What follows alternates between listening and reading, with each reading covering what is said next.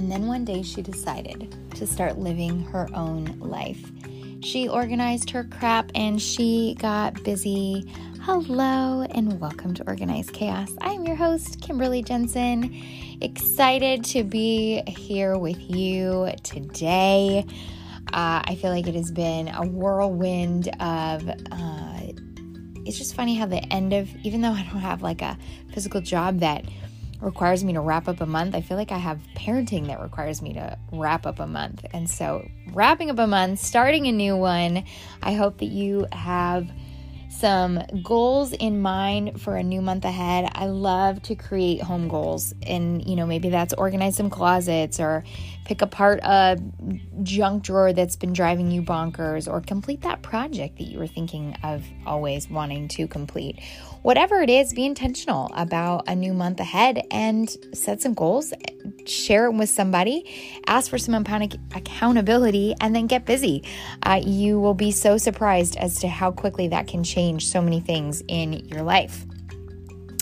Okay, so last week we started a How to Change Your Life Home Edition, and this week I want to wrap up that little series with a couple more Home Edition or Work Edition, Goals Edition, Work if you're a stay-at-home mom edition. So today I want to talk about those that have like a job, physical job, and maybe you work from home, maybe you don't, but either way, I want to give you some tangible tips to really clean up that area of your life so that you can be more organized in it.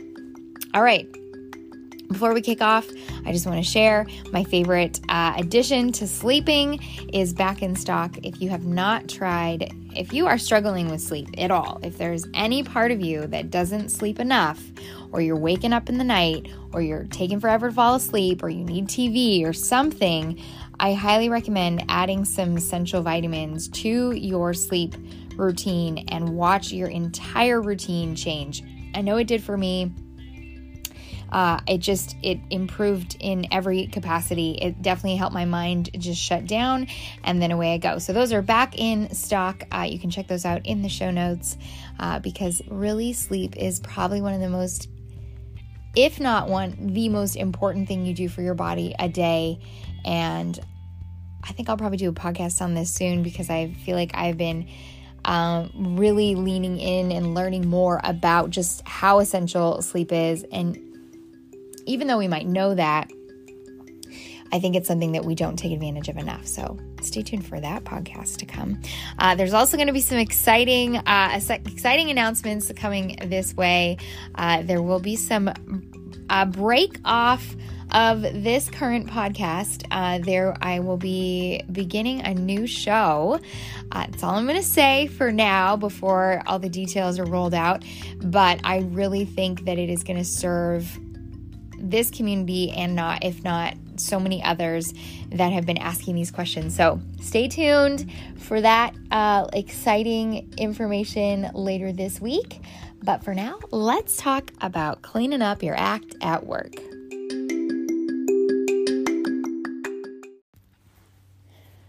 Okay, so I think it's important for me to note, because just for the sake of, I did once upon a time go to a physical job for lots of years. And so it's not like I'm coming out of nowhere. I do have a degree in business and definitely have been around the block in my fair trade of jobs. I have, however, never owned in on Organized Chaos from a work standpoint. So I want to share these tools with you, only knowing that they work for me. Even though I work from home as my own employer, they do assist in all the ways. And so I'm going to share those with you. And then, of course, you can translate those into your own personal work life. And hopefully they definitely make a difference. That is obviously the goal. Okay, number one, the most silliest one in here, in my opinion, but clean up your desk. No different than like your house or that junk drawer that drives you crazy. The desk is the same way. If it doesn't have cleanliness, if it doesn't have organization in your drawers, if it doesn't, it's not something that you look forward to coming to every day and you have to come to it every day, then make that adjustment. Buy a couple things that are going to spruce up your space, and a fake plant or some flowers or, a mouse pad or whatever you need to really make sure that it's a space that brings you joy when you get there. I know it seems like such a silly thing, even if you hate your job, which, by the way, I should do a whole podcast about that. Don't stay in a hated job. There are so many incredible jobs out there that probably have your calling on it. But again, we won't scroll down that road today. But clean up your space, bring it up give it some life, give it something that makes it you, and watch just how that little thing, have like a couple coffee mugs that are like your favorite for work, that kind of give you that, oh, I like being here. Maybe even a blanket that you throw over your chair, or a pillow that you sit on, or whatever, a jacket that a couple of sweaters that or these are my like work sweaters and I wear them in the office because it's so freezing. I don't know why offices are always so freezing, but find that thing for you that will really give your soul a little bit of love. Okay. Number 2, create some sort of email system. Number 1, if we are living by our email, like your whole job every day is just to react to emails, I get it. If that's like your job, then fine. If that's your job. But if those emails are all they do is cause you to never complete the task that you have, organize your day in some actual segments, right? Like when you first get to your office, maybe it's like listen to your messages, put together a list of what you have to do, and have to meaning has a deadline and it's important. Get those at the front, eat those frogs, and then, segment out like maybe 40 minutes to an hour of some deep work. So something a project you're working on, get busy on that, and then take a little breather. And maybe after that little breather, and by breather, I mean like walk around, move your legs, say hello to someone in your workspace. Breaks within real deep work will give your brain more clarity and function and sustainability and creativity than you ever thought possible. So if you put your headphones on, don't keep your email notifications off, and your whole role is to get something done, take that break, and then come back. And maybe that's when you spend an hour going through emails, and make sure it's organized. Have folders for things, or you highlight things, or you keep things unread until you are tackling them if they need to be put into an importance of what needs to be answered first.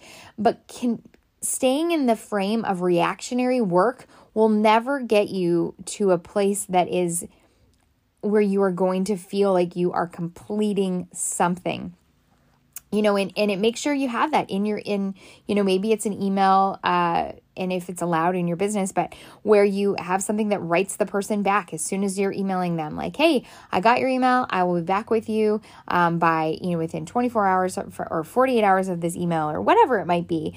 And, obviously working this over with your boss. But I know for me, I lived in a job where it was all reactionary.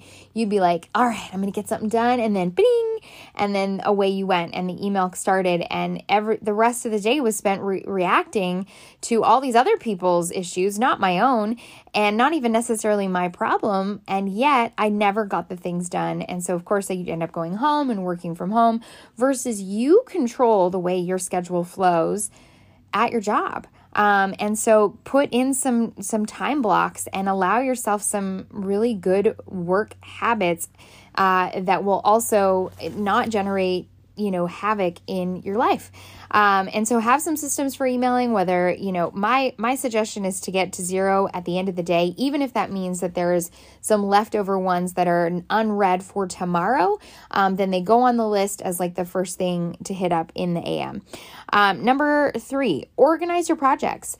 When we sit down to do a project, it's great. Like, okay, build this new website, and that's all it says. Well, that's not really going to help you organize your thoughts, your time, or any of it. You need to organize that whole project. So I need to do this. Here's build that website. And then here's all the things that has to be built. And here's like I need help. I need this person's information. So make that a priority because you want to have the content to turn over. Anything that you have to do, put down in a list. But organize each project within your to-do list. That's only going to give you more tangible, in that moment of deep work, you know exactly what you need to be doing. You know exactly where, what time to be spent, and away you go. But organize what needs to be done, and you will be that much more time effective and actually possibly getting that project done in a timely manner. Have that same time with your emails and your calls when you return people's calls, when you're doing that, getting back to people. And, I like to think of like looking at your messages like 3 times a day within a 8 hour, maybe that seems unreasonable, but unless you have like a ton of downtime, but only 3 times a day. And that can be your personal phone too. Like when we sit there and we live by waiting for, instead of putting our phones down and just being present in whatever the situation is, we begin to let go of the phone's power over us, and we begin to control the phone, which is what we used to be back in 2000s. And call me old, but I'm trying to get back there every single day of my life. So whatever you got to do so that you're not controlled by your phone, this is a great time to start. Set up those 3 times a day or 4 times a day that you check messages, and then away you go. Long-term projects. Again, making sure we're organizing each project for what you are looking to finish. Make sure you make anyone else included in that project aware of time tables of the things that you need from them, and just be as clear with as many people as possible anytime you're doing something that requires other people, because the more you can communicate, the more you're going to save time on the other end, rather than having to go back and explain, I don't know how to do this, didn't know how to do that, blah, blah, blah, blah, blah. So try that. And then lastly, ask your manager for feedback. So often we don't ask for feedback because maybe we don't want to know feedback, or we don't ask because we think they're too busy. But the more we can ask someone who's above us for feedback on the way we're doing work or handling the situation, the more we're going to learn to grow in our workspace. And isn't that kind of the point? Like, unless you're just there to do the job and leave and you never really want to change, then sure. I really, truly hope that you feel fulfilled in that. But second, I think anytime we can find some sort of feedback that just gives us something to go off of is just so powerful, and will only help you grow into all that you can be in the current situation you are in. So ask, be specific, and in that conversation with feedback, make goals clear. If you have a financial goal, if you have a management goal, or whatever the goal that you are looking to fulfill, make sure your manager knows about it. We always, assume that people are paying attention, or they're, they've got us, or they've figured us out, or they know, what we need and when we need it. But the reality is, most of the time, people just are going to float, and they're all in the survival mode. And so they're not thinking about Susie Joe, who wants to be a vice president by the end of 2023. They have no idea, because you're not making it known. So make your goals known, ask for feedback, and be as communicative as possible with that manager of yours, so that you two can together move your career goals forward, as well as grow in the position that you are in. Okay, I think that's all my tips for really owning your workspace and organizing the area or the actual job as much as possible. But if it means that you need to have that conversation with your manager because you are in a constant reactive, have that conversation. Figure out how, as a company, and maybe you're the instigator of this, but I've seen so many companies operate under this notation that as soon as that email is sent, it means something, and that they need that answer now, and bada bing, bing, bing, bing, bing. And the reality is if the way you conduct yourself is communicated correctly, then everyone won't question whether or not you're going to get back to them or whether you'll get that job done. They'll know based on your communication and productivity. But until they are made aware, then it will be this understanding that they send it, you do it. And that's a habit and a workplace value that we need to break. So maybe you're a boss of people and you're listening to this, and you can be the beginning of this option, and you can start saying, hey, we need to work on the way we are asking people to work, because it isn't tangible, it isn't feasible, and really it's just never allowing for that person to breathe enough to even get any of the projects that they have on their plate done also. So I hope that helps. I hope that it makes waves in your personal job, and that it can be a change of the way you feel when you go into that workplace, because you know that you are in control.